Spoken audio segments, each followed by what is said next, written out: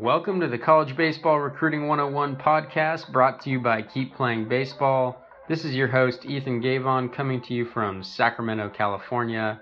Keep Playing Baseball is a registered 501c3 nonprofit organization dedicated to helping every high school baseball player navigate the recruiting process and play college baseball. At Keep Playing Baseball, we don't think money should dictate college baseball opportunity, and all our resources, including this podcast, are 100% free. No signups, no fees, no strings attached. We use the College Baseball Recruiting 101 podcast in many different ways, but the main point is to get you the information you need to keep playing baseball. We appreciate you tuning in to the College Baseball Recruiting 101 podcast, the best source of recruiting information on the go.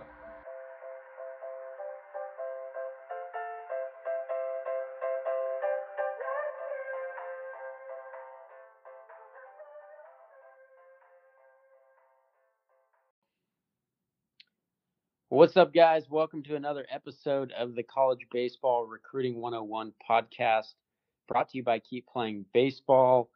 Tonight, we are bringing back a familiar guest. You may remember him from absolutely crushing episode 7. Happy to have Brian Dempsey back on the podcast to talk about some recruiting. Demps, welcome back, man. Yeah, man. Glad to be here. I don't want to waste any time. I want to get right into it. The topic for today is a popular one. We're talking about commitments. Yeah, it's obviously a appropriate topic for right now with the early period about to happen. But yeah, like you said, it's popular, and I can tell you a very misinformed topic for most people. Definitely, man. As you mentioned, signing period starts in a week from today, from recording this. And, there's been some changes to the signing period. Let's start with that.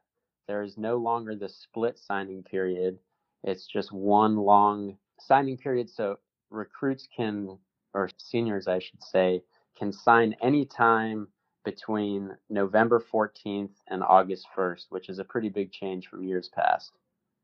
Yeah, as opposed to before when if they didn't sign within the 9-day signing period that happened in November, they couldn't sign again until I think it was middle of April. So any commitment that happened for a senior between those two spots was just a verbal, and they couldn't put pen to paper until April. Right, which is a huge deal, and we can get into that a little bit later. But we get questions all the time asking about particular commitment decisions when recruits are in a tough spot. Maybe they're still wanting to explore options, and a school's putting the heat on them and giving them a deadline, and it can be a really stressful thing, man. You don't want to give up a good scholarship in hopes of getting something better that isn't a guarantee. You go through this process all the time with kids. Let's start there, man. It's a difficult decision. It's a stressful decision. What can you say as just a starting place for advice?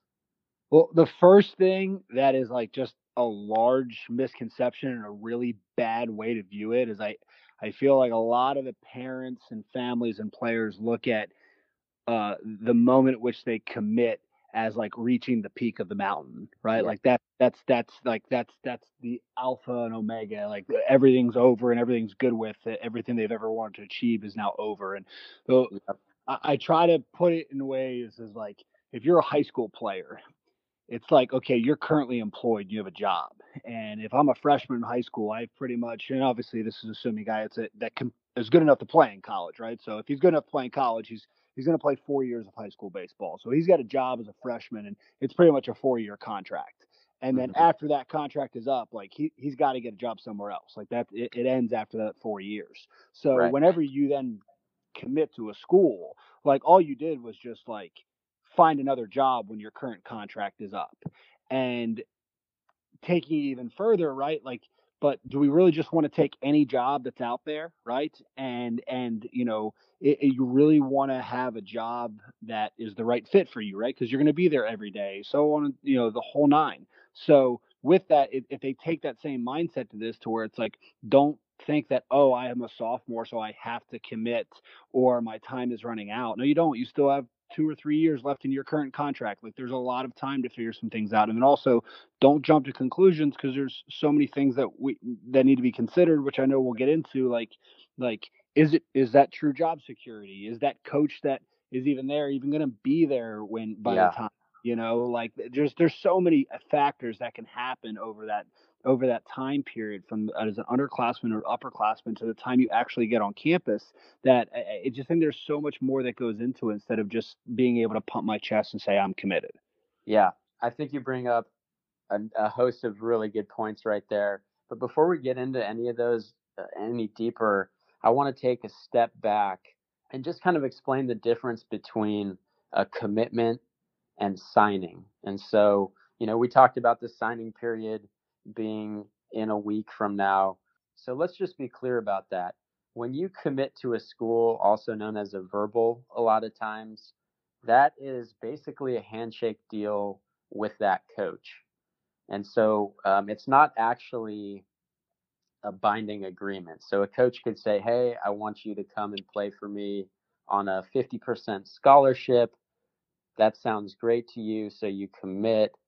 There's actually nothing holding that deal in place, right? And so, as you mentioned, verbal commitments fall through all the time. A coach leaves the program, the player doesn't progress at the rate that the school is looking for or the coach is looking for. Grades don't pan out. I mean, there's a whole host of reasons why commitments fall through. Now, signing, that's a binding agreement between the institution and the player. And so it's not the coach and the player, it's the institution and the player. And so when a recruit, they have to be a senior in order to sign, but when a recruit signs, that's their binding contract, right? So there's going to be a financial agreement attached to that. The school is bound to honor that agreement as long as the student athlete meets certain criteria, graduate from high school, they maintain their grades, they don't get into trouble off the field, and so on and so forth. So signing is the big deal. If you find your fit and you can sign, that's when the weight should be lifted off your shoulders, as opposed to what you were talking about when players commit and you often hear them say, I felt like a huge weight was lifted off my shoulders. Now I can just focus on having fun and playing and so on and so forth. Well, as you alluded to, that's not actually the case. Yeah. And so I want to make that distinction perfectly clear to listeners out there. There's a huge difference between verbally committing and signing, and that's really important for people to understand. So there's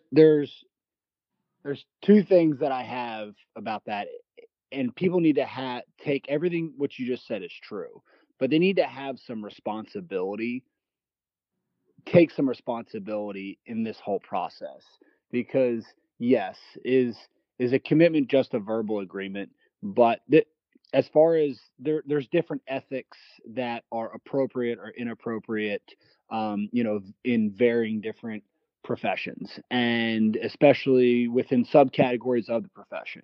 So, for example, in college athletics, like in football, it's very big for these guys to every single time you'll see on social media a kid gets an offer, they announce the offer, right? Right. And kind Yep. of publicize those things. Like that's, you and I know that's very frowned upon in the baseball environment.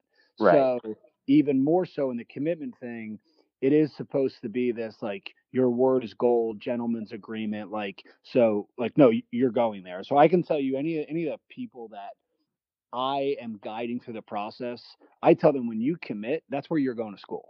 Like that's where you're going. There's no like I'm going to commit and then I'm going to shop around, because that's not a commitment like at Right. all. Now being in this and understanding that, hey, sometimes like the schools aren't quite as firm and ethical with that. There are some things that can happen, and without getting into all the different things that can happen, I just think for the majority of cases, it does need to look at that commitment is held true in the majority. So with that, the mindset needs to be looking at it when they're going through the decision making process, that when I'm making a commitment, that is I'm basically putting pen to paper I'm just not able to do it yet because of the rules. But my word is Right. as good as gold. Yeah. However, I'm gonna interrupt you because you know that I love to play devil's advocate on this issue a little bit, because there is a little bit of a different perception when uh, a commitment falls through because of a recruit reneging or a coach doing it, right? And so, to your point, um, I think it's really important that recruits and parents understand exactly what you said, right? When I commit to this school, that's where I'm going. That has to be the mindset. But at the same time, you have to think really long and hard and make 100% sure that you know exactly what that commitment means when you commit, because of things like coaches pulling the commitment back, because the commitment or the failure of the commitment always seems to fall back on the kid, right? If a kid commits and then decides that's not the school for him and switches his commitment or reopens his recruitment, that's going to give him kind of a tainted or negative label among almost all coaches, right? And then, I mean, it varies, but yeah, is that going to raise a little bit of red flags for people whenever he reopens it up and other schools are trying to inquire about it? Yeah, they're going to ask questions to make sure, was it actually a legitimate reason for doing so, or was it because he just wants to shop himself around and was irresponsible the first time through? right, so that kid's getting put under a microscope. Now, if the coach does it, a lot of times it's, hey, he needs to win to save his job, and so on and so forth. So it's not looked upon in the same light. And my main point here is not to say that coaches are bad or players are bad or this or that, or paint every coach with a broad brush, right? The point is simply that you need to understand what the commitment means to you. You need to understand what it means to that coach, and you need to understand how things can fall apart. And that's a totally fair question that players can and should ask when they make this commitment. Yeah, Hey, no, I agree. That there are some tough questions that I think um, tactfully put that players and families should ask coaches when really mainly when they're kind of committing to schools as underclassmen, more so, not really when they're if they're seniors or kind of going into their senior year. Like it's kind of signed, sealed, delivered at that point when the commitment's happening at that time, which the majority of commitments do actually have that happen at that time. As right. far as most people don't know, understand that and look at it that way, but that is the truth of it. But for the underclassmen that are committing early, um, for lack of better terms anyway, like they do need to ask some tough questions and learn how to and ask them tactfully, because they are legitimate gripes. And this is why this is such a big topic in college, in college baseball, amongst it, even in with the college coaches and talking with the NCAA as far as rules for those that don't know and don't keep up with some of the stuff that could be changing each year. But Right. one of the things is that, hey, like a recruit can sign at any time. So say he's a freshman and he commits to a school, like boom, put him on an NLI. And I think personally that's probably the best route to go, because now it makes everyone kind of put their money where their mouth is, coach, Right. player, 9 yards. So I think that's the best thing. I think it would slow a lot of this stuff down. I think it would, um, it would make things a little. It wouldn't be such careless recruiting that would kind of go on the coach's end. It wouldn't be such a reckless mindset and kind of chasing a rabbit from the parents, players, and families perspective. Hmm. Um, but that because that isn't the rule right now, right? Yeah, and I'm This, glad you this is what we're clarified dealing that, with. right? Just so we're Like, crystal clear, yeah, it's not the that is rule. not the rule at the It's not moment. the rule. It's not. It's not. And once again, this is just one. This is just my. I know there's people that are on the side that I'm on, but there are cases for why we shouldn't do that as well, right? And look, there's never going to be a perfect system with it. But like we're talking about, this is the system that we're in. I think, to play devil's advocate again, back to your points where you're saying like it's always the kid that gets seemed to be looked at in a negative light, and it seems like the college program or the coaches and can kind of get away with it a little bit more, where they don't seem near as affected, is Hmm. that the I think this is an opportunity for a young high school student player to be realize, hey, this is what the real world is like. Welcome to being an adult, because it really, this is an adult decision that's being made. And that's probably a very large thing that I see, is where like parents will, you hear people say like, oh, how can a school do that to a kid? It's like, well, in the other perspective, that's this guy's job security. That's how he feeds his family. So, the wins and losses isn't just, oh, we lost tonight. It's like, oh, that's the difference between maybe this guy getting fired and not. And because of that, it really is, it's an adult business world with a bunch of clientele that are anywhere between 14 and 22, with the 18 to 22-year-olds actually being there on campus, and the 14 to 18-year-olds that are potential, clients of that business. So, and that's where it's just kind of a difficult scenario. And this is why I like to use the word, people need to be responsible on their decision making process of self-awareness of, does the player know who he is, where he's at in life from a maturity standpoint? Do the parents know that about their son? And then also the coaches, to actually to not be careless on just throwing things out there just to make sure they have enough, and that, if someone gets cut, it's not on them. So that's why I think that word responsible just needs to be taken a little more actively active in the process for all parties involved. Yeah, and I think you paint an accurate picture the way you describe it as a big kid decision or as an adult decision, right? Uh, we can go back and forth about whether it's right that a coach lets a kid go, regardless of whether that's job security.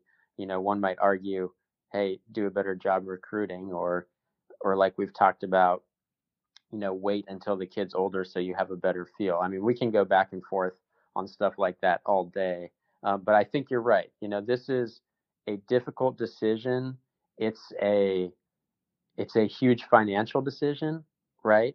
Playing college baseball for 4 years, knowing that college baseball is not a full ride sport for 99.999% of players. This is a huge decision that you need to take painstaking care to make sure that it's the right one for you to the best of your ability. Now, I think we could talk about this topic, and little parts of commitment and so on and so forth for hours. I mean, you and I have done that before. But I'm going to shift gears a little bit here. I want you to tell me what you think are some of the biggest myths about the commitment process. What are some of the things where parents and recruits get tripped up on? When you commit, it's ultimate job security, right? And we, to not kind of circle back completely with everything we've talked about, but just because you commit early doesn't mean that you have better job security than the kid that's uncommitted, because I've seen it happen, unfortunately, almost annually at this point, to where a kid will commit as a sophomore, and it'll be 2 weeks before the signing period, and all of a sudden they get a phone call that's not one that any recruit ever wants to get. And now it's 2 weeks before the early signing period, and all the schools that are maybe in that conference and of comparable level, pretty much have their recruiting classes already wrapped up. Right. Yeah, So, that you're talking about that kind of like the kid that gets dropped at the very last hour. mm-hmm. And then the other thing I think is a myth, is really kind of on the other side, it's kind of the same topic, is just because you're a rising senior or an actual the senior at the time doesn't mean that you can't play at a Division I program, a top 25 program, a Power 5 conference school. I mean, I can tell you, just in what I've experienced over the last 5 months alone, I mean, we've had, I think I can think of 5 or 6 Power 5 conference or top 25 program kids, top 25 programs, kids commit to those type of schools over the last You, 5 months that are seniors in high school. yeah, So like that's another thing too, is they think if if you're going to go big time, you have to be committed before you're a junior. Like total myth. Yeah, so two myths you brought up there. One kind of hits on the whole underclass versus upper class model of recruiting, right? The early recruiting, having patience. The second one, in a similar vein, right? It talks about um, the fact that every single college baseball program in the country is going to be recruiting seniors at some point, whether it's because um, you're a Power Five program or a top 10 program, and you have some juniors that you didn't expect to get drafted that now look like they're going to get drafted. You have some kids that you're not bringing back. Recruiting is very fluid, and so there's always big time programs circling back around later senior year as they've had a better chance to kind of evaluate how their roster is going to look that following year and where their needs are. Before we get too far into that, I want to talk about your first myth about the kind of underclass and upper class division between commitments and that fake sense of security when you commit. Uh, it doesn't really make, and I'm going to throw out a statement here, and I want you to either agree or disagree and fill in what you think is important. But the new recruiting rules do not allow for underclassmen, so freshmen and sophomores in high school, to get a full picture of what it would be like to play at a school because they can't have as much recruiting contact with coaches and they can't even take a campus visit that's facilitated by the coaching staff or players. And so if you're looking to make an informed decision about a program and a life decision that is a good fit for you, from top to bottom, you're not going to make that decision as an underclassman. I agree with this statement, but I think it's a good thing. Right. I'm in total agreement there. Players should not rush the decision, and that's why the NCAA has put those new rules in place, is to kind of try and push that timeline back and discourage some of that early recruiting that was happening and still will happen with freshmen and sophomores that are super talented. Yeah, but I want to touch base on why I think it's a good thing is that like you said, like this is we've talked about this entire time how big of a decision this is and being responsible with it, and like it's an adult decision.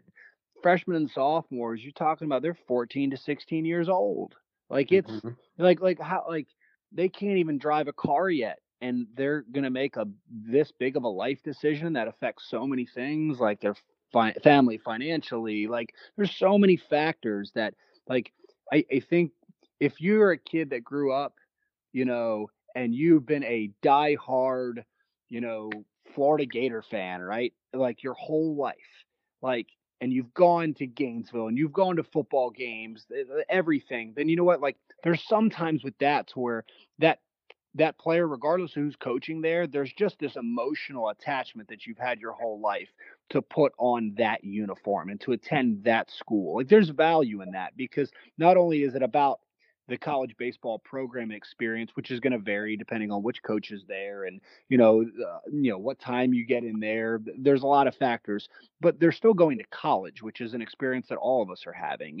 So I think in a scenario like that, to where if it's just a flat out, this has been my dream school as long as I can remember, and you get that opportunity to do that as an underclassman, then you know what? Like there's a lot of merit in actually being able to say like I dreamt this as a 6, 7, 8-year-old kid, and I'm getting that opportunity. Very few of us get that opportunity in any aspect of life.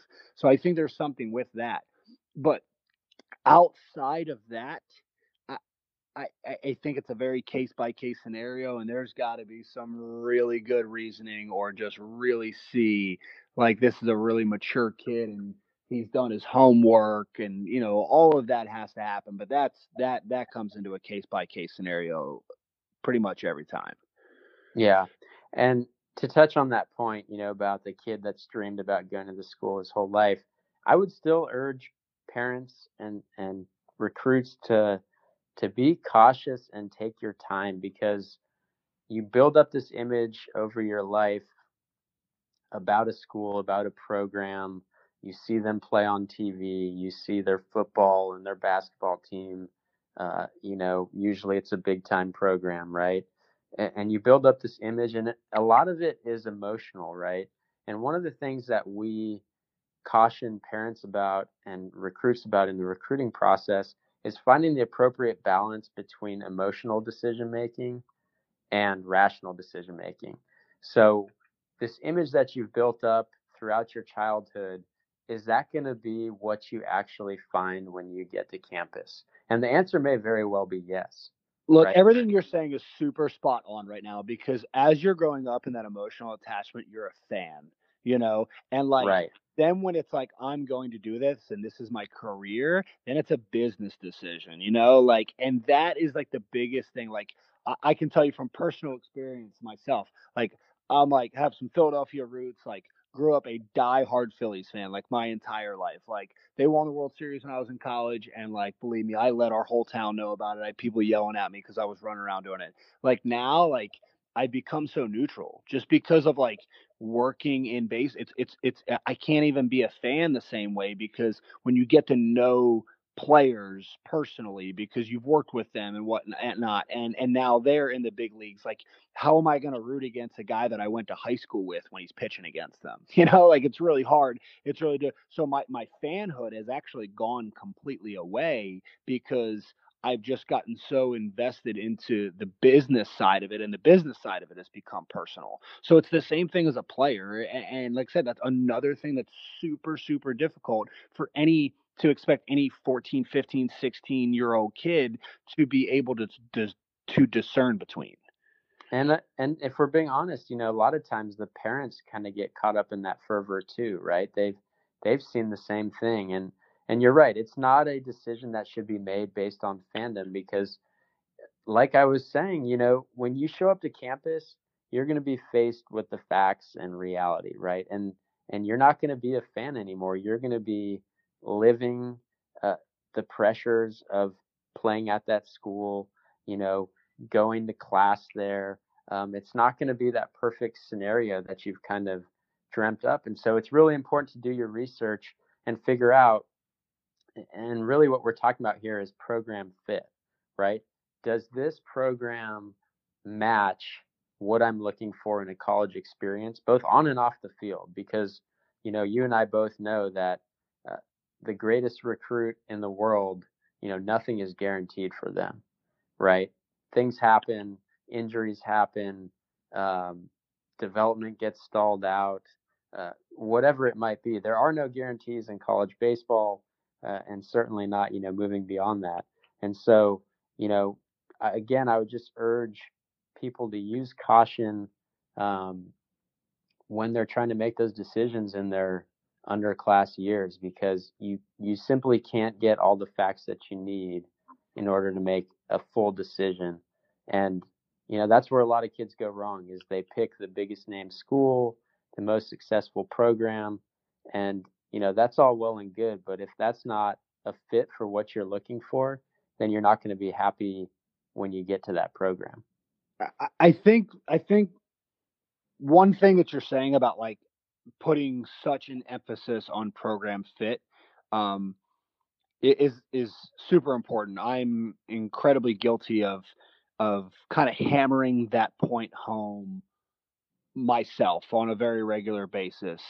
But if I can even draw myself back a little bit, which I, try to, as we all try to evaluate ourselves, is like if you hammer that point home too much to yourself as a player or a parent and a family, like, will you truly ever make a decision? Because to be honest, like, it doesn't matter like if there's still risk involved in the decision and it's still a giant sales pitch. So you can go on all the visits you want and talk to all the coaches that you want and they're going to paint a picture of what it's like there, everything. But that you're never going to know until you actually get there. Like you're never going to know, and like and I don't think I've ever heard a recruit be like, or a parent of a recruit ever say, oh man, the coaches, they were really kind of rude and mean and they just I didn't like what they had to say. Like, every single, oh, they're so nice, and they laid out the red carpet, and they said all these wonderful things. It's like, well, of course they are. They're trying to sell you, like just like you're like in anything else. And then when you get there, like I can't tell you how many kids every fall of their freshman year they come back and or I'll touch base with them, be like, hey, how's it going? They're like, yeah, the coaches are really kind of nothing what I expected them to be, you know. And it's just like, Yeah. well, you're just seeing a different side of them. You're not seeing the sales side. You're seeing the business. Let's go to work side. And so, like I said, I'm guilty of the same thing, and because it is very important. But I know for me, I know I'm trying to here in the near future hammer home the point so they understand that program fit is what is most important, but understanding that you're still going to have to. There's still risk involved in that decision. It's just more so you have to be comfortable going saying, you know what, like what if I make this decision, if I regardless of what happens, whether it ends up being the right fit or not, I know that I'm not going to have any regrets that I made the right what I feel is the right decision for what I am able to actually know and I'm at this moment. And I Hmm. think that's the biggest thing is not waking up 4, 5, 6, 7 years later and saying, you know what, I knew I should have went with this instead. Like whatever that is, and you just have to do your due diligence on program fit. At a certain point, you just got to understand that there's some risk involved in the decision, and how well were you able to see through what was authentic and what wasn't in the sales pitches. Yeah, and that's a great point, right? And we have an article about this on our website, and you'll never hear us make any guarantees at Keep Playing Baseball. There simply are no guarantees, right? There is an element of risk, but to your point, having a clear understanding of what your fit looks like, having priorities about what's going to make you happy in mind, and then doing your due diligence. Hey, these coaches were really nice on my visit. You know what? I'm going to ask 3 players from different classes at that school if that's what they're really like in real life. So um, I agree with your point that there are no sure bets, but I certainly would encourage a ton of research about individual programs. The more you can do, the better, because the better idea or the closer your vision of that school is to what it actually is, the more likely you're going to be, satisfied and happy with when you get there. So I think the question that most of the people listening to this right now are having is, okay, you say do research on it. Where the heck do I go? Right. So like, I'll tell you where, Brian. You go to keepplayingbaseball.org and you look up how to investigate college programs online. that And we have an article that lays out, maybe 30 or 40 different things that you can check into with suggestions on how you do it. So there's your answer. I Boom. love that I not even planning to do so, just lobbed you a softball to be able to kind of crush that one on some free marketing on the articles. But I'm going to be surprised if we can bring something up that you don't already have an article on. And if not, I'm sure you're making notes so you can write one and have one up here by the next week or so. You know me too well, man. But yeah, like the short answer I want to give, other than they should go to that article because I'm sure it's plenty helpful.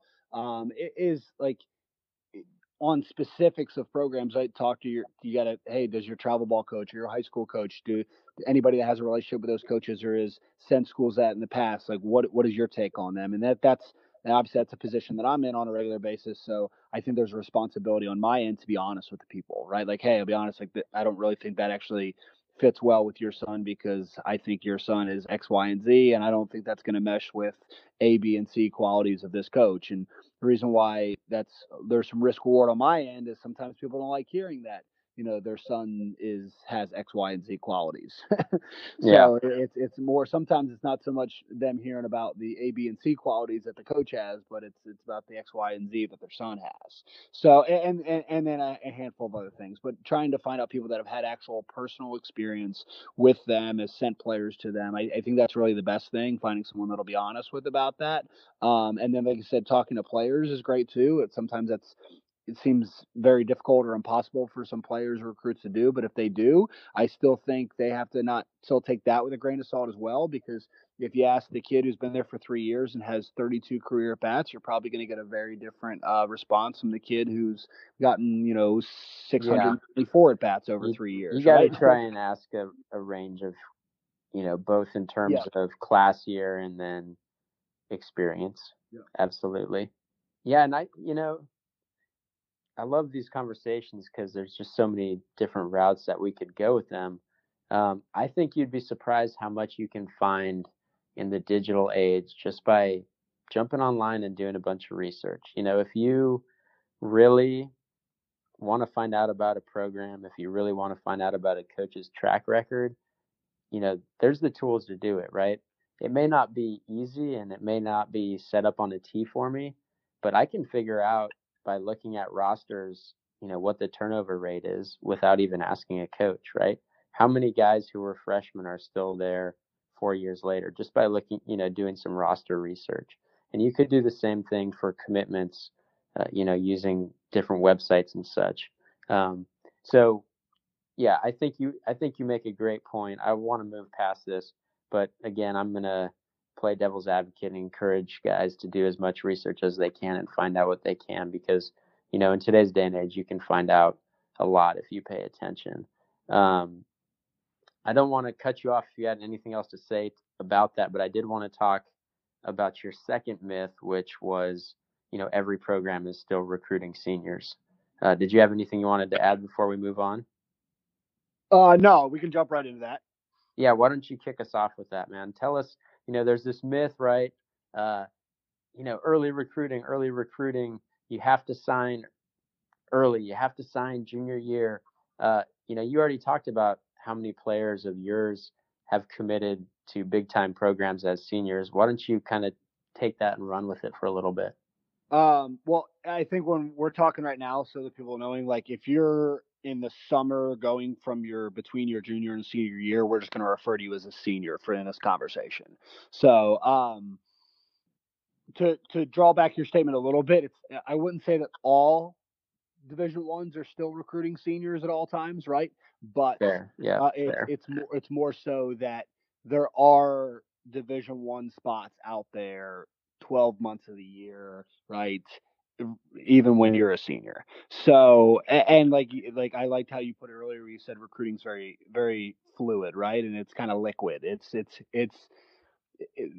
Things can change at any time. Yeah, And this is to where having a steady head on their shoulders, more so the parents and the players, be honest, but as seniors that are uncommitted, but definitely both parents and players, is just like understanding that like I don't need to panic and stay composed with the whole process emotionally, because it happens all of the time and they don't want to hear it, or it's not as comforting to them as it probably should be when we say like, look, things can honestly change at any moment. And it you never know. And one of the things that can change, I've heard been like, hey, talking to school, hey, we really like that guy that you brought up to us, but man, be honest, we just can't take another infielder.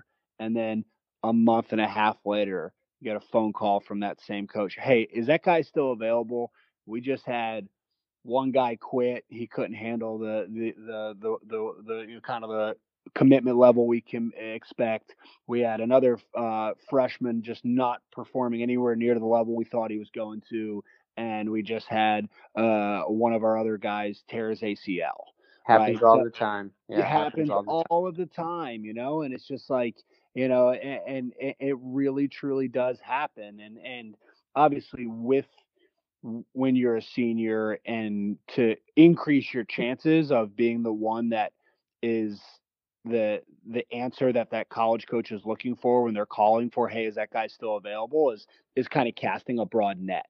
And I think we touched back on this last time we talked, is it's so easy to see why so many families put themselves through so much unnecessary stress. Is the first thing is they keyhole themselves so much, And then they also expect this timeline to happen when they want it to happen, which they think needs to, which is early on, which is another myth we're discussing. And then when you get to this point, when you're a senior, they panic because they still believe in all the stuff that even put them in this completely stressful scenario that they don't even that they put themselves in and isn't even a reality. So it's this like vicious cycle that they go through all on myths, where it's just like these spots are always available, and just don't keyhole yourself to just in state or just this conference or just this level. Like, cast a broad net, be open for things, because everything is a true opportunity and in their own way. Um, and just don't panic, because it's going to happen. I mean, I've seen guys. We had three guys that played in our program that were 2018 graduates that had committed and signed to schools in like July and August of 2018. So Yeah, right before they go to school, like right? literally, they graduated from high school 2 months prior from that. Like, they're completely graduated from high school, and they're finding and they found a roster spot and or scholarship. Three guys in July and August at 2 months after they graduated. Like, and that's just this past year. Like, it happens every single year, and that's just our program, which is such a blip on the map as far as how big the amateur baseball world is. Yeah, and So hey, I mean, when I was a recruiting coordinator at a Division One program, we did the same thing. There were seniors who had graduated that we discovered and signed to scholarship after they had graduated from high school. I mean, it happens. It's not that, you don't want to give false hope um, to kids, but it's a great point. It happens. Kids get signed practically 12 months out of the year to programs of every level. to your point of the false hope thing, right? Which is correct. We don't want to give false hope to them about in their senior year, and all the things that can happen and whatnot. Even though there's some things that need to fall in line when it happens senior year. Okay, but like we said, it's comfortable. It's going to. The first false hope is believing all the myths and being so concrete in those myths as underclassmen that we have touched on earlier. That's the first false hope that is put into them, is believing the myths. Just to clarify, you're talking about a kid who commits, say, as a sophomore and believes that, Or needs to commit, that I need to commit by I'm a time of a junior, yeah, or all of this is, I'm never going to have any opportunities, or I need to play at this level, or all of my hopes and dreams are ruined, right? Like that. Those are the myths and the false hope that they put themselves under, the majority of kids, right from the start. yeah. Well, I want to jump in with a few points that I think are relevant to what you're just talking about. The first is, I think that the change in the recruiting rules are really going to help kids hold off on their decision making on committing, because now the signing period as a senior is going to run from November 14th until August 1st, right? So in the past, as you mentioned earlier, it ran for about 2 weeks. It was called the early signing period, and it went for 2 weeks in November.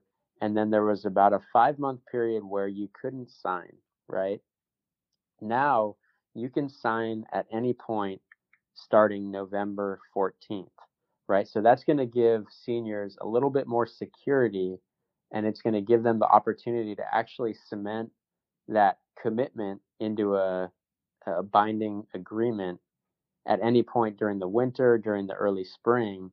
And that's going to change the perspective of recruiters a little bit, because in the past, some of the bigger Division One programs, they would wait and see. They had until April to kind of evaluate their roster.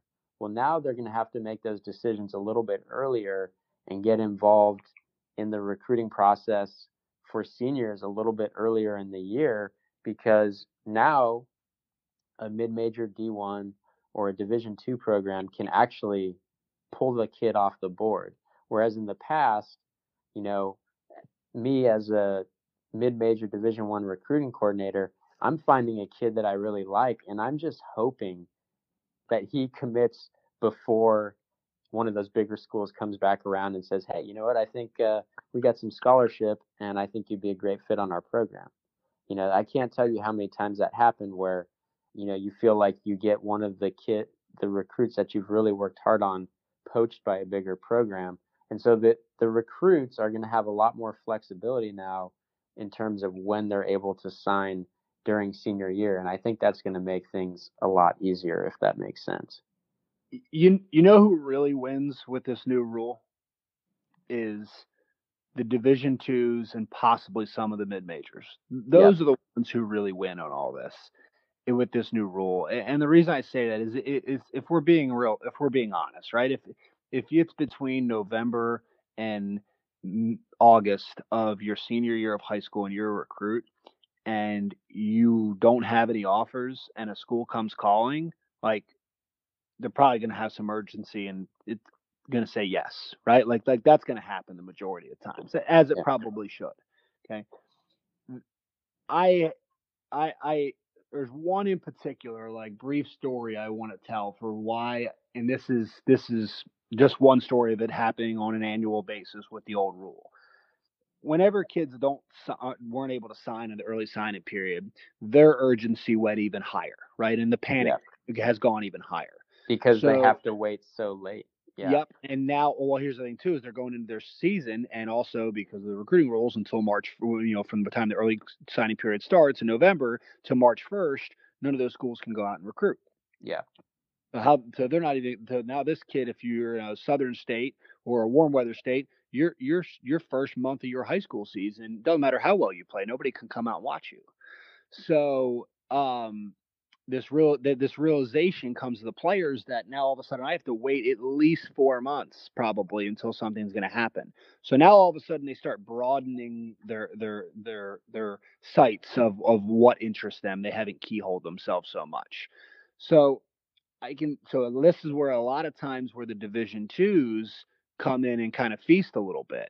And these kids that probably should have been more interested in those programs earlier, but were having the false hope or saying that I only want to play at a top 25 school or a Division one school. Now all of a sudden they're a whole lot more interested. So now all of a sudden some of these kids are starting to commit to those programs. Well, because you couldn't put it on paper until April, I can tell you one specific scenario. A high school kid committed to a Division two school, and it was like December or January. And then in his high school spring, he hit 17 home runs that year. Okay, and because he was hitting all these home runs, Division one school came in, swiped in, and kind of threw their weight around that I'm a D1, and the kid backed out on his commitment and went to the Division one school.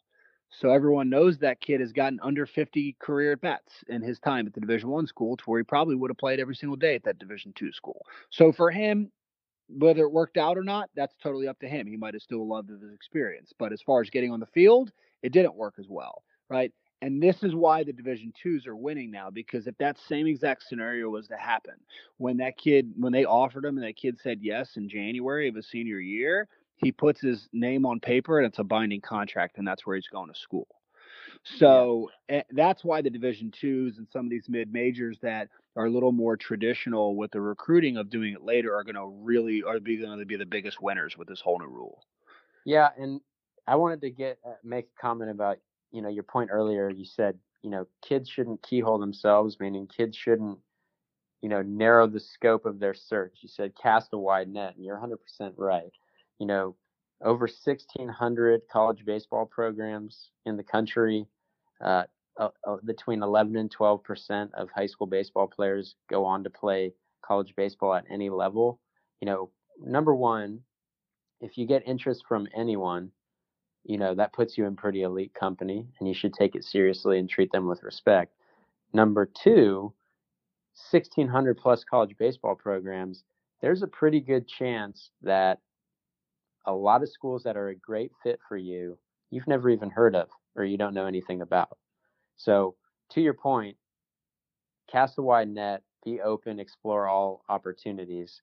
And I just wanted to really hit on that because I think, when it comes to commitments, people get really caught up in, this school, or I have interest from this Division two school, but, there's been a few Division ones that have expressed interest but haven't made any offers, and kind of to the point that we've been talking about, explore the fit, give them a chance, and you might find that it works out a lot better. And you might not, if your priority is to play as a freshman and have an opportunity to contribute every single year, that Division II school, like you were talking about in your story, might be the best fit, might be the right place. Let's see, man. I mean, we've covered a lot here. We've been talking about commitments for 50 minutes or so. One other point that I wanted to make is just, people get so caught up in the chasing the commitment. They get so wrapped up in the exposure. I want to talk a little bit about the role of development in creating the opportunities that you're going to get. If you're continually developing and improving as a player, is it fair to say that you're going to have more options the longer you wait to a point, right? If you're you start getting interest as a late sophomore, let's say, but you keep getting better, it's fair to say that, come junior year, end of junior year, you should have more interest if you're getting better each season.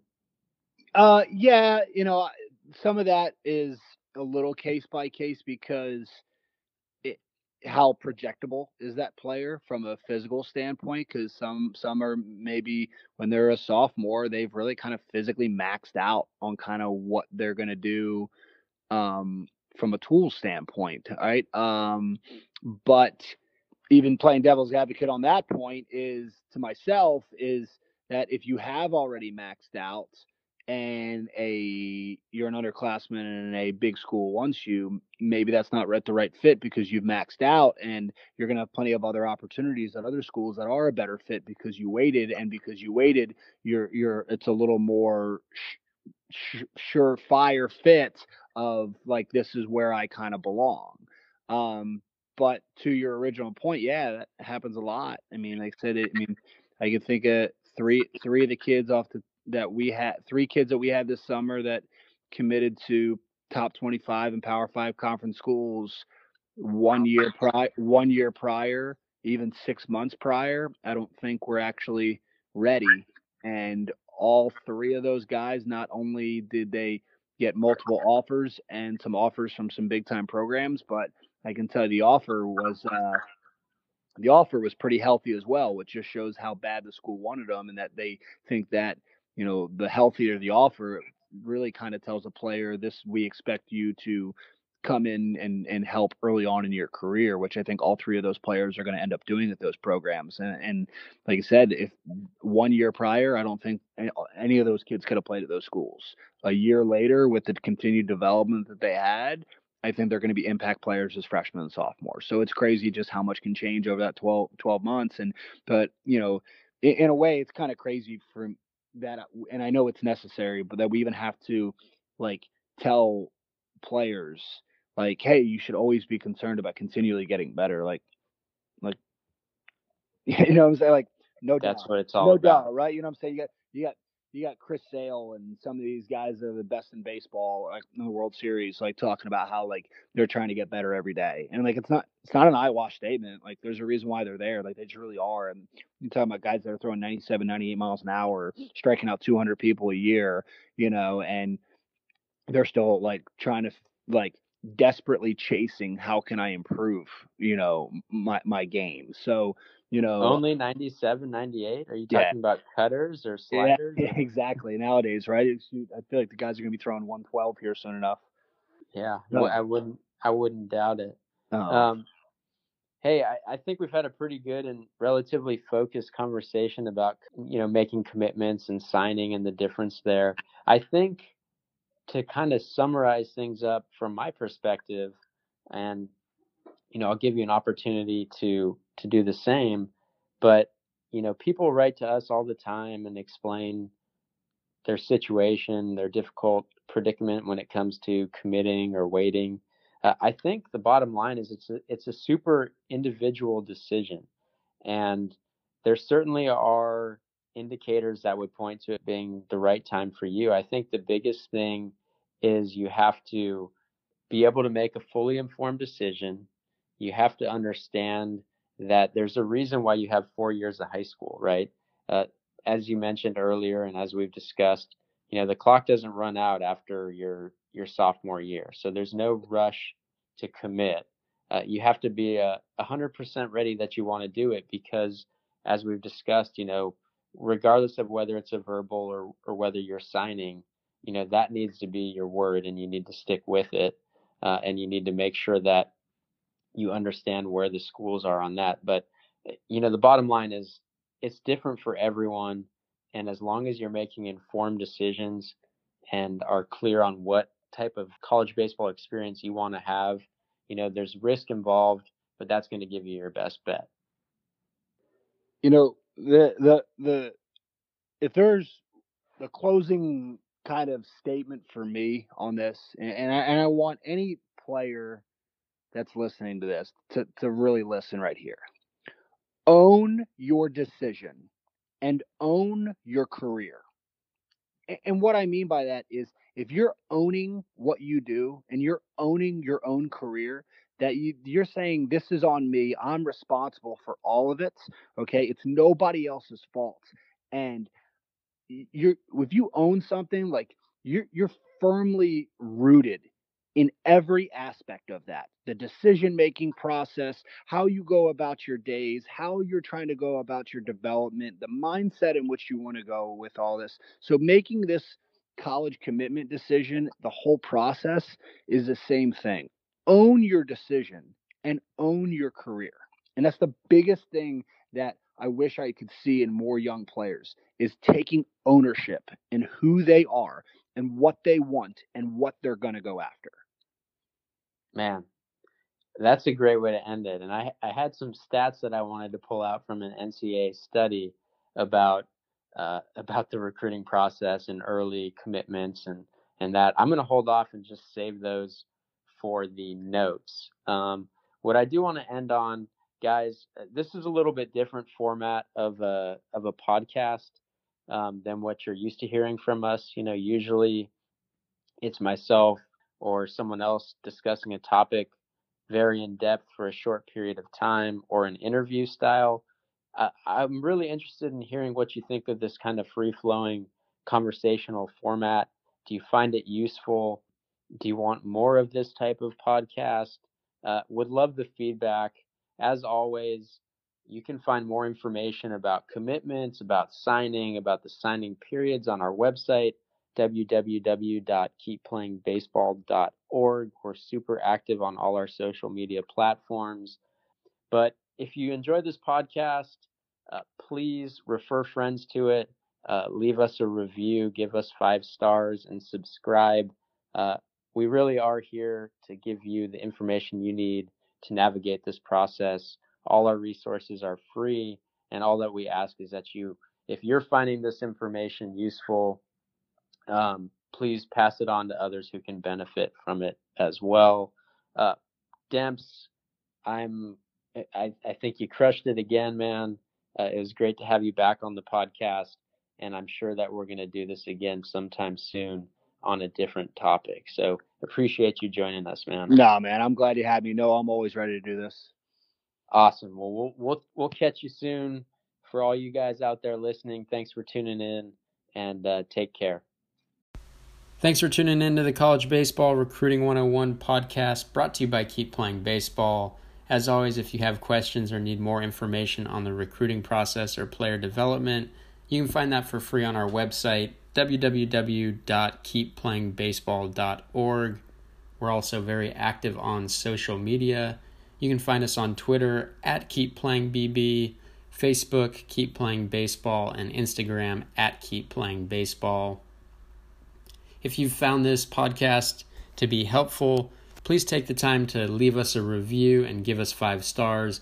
That'll help other people find our podcast and get access to great free information. We'll be back at it with a new episode soon, but until then, take care.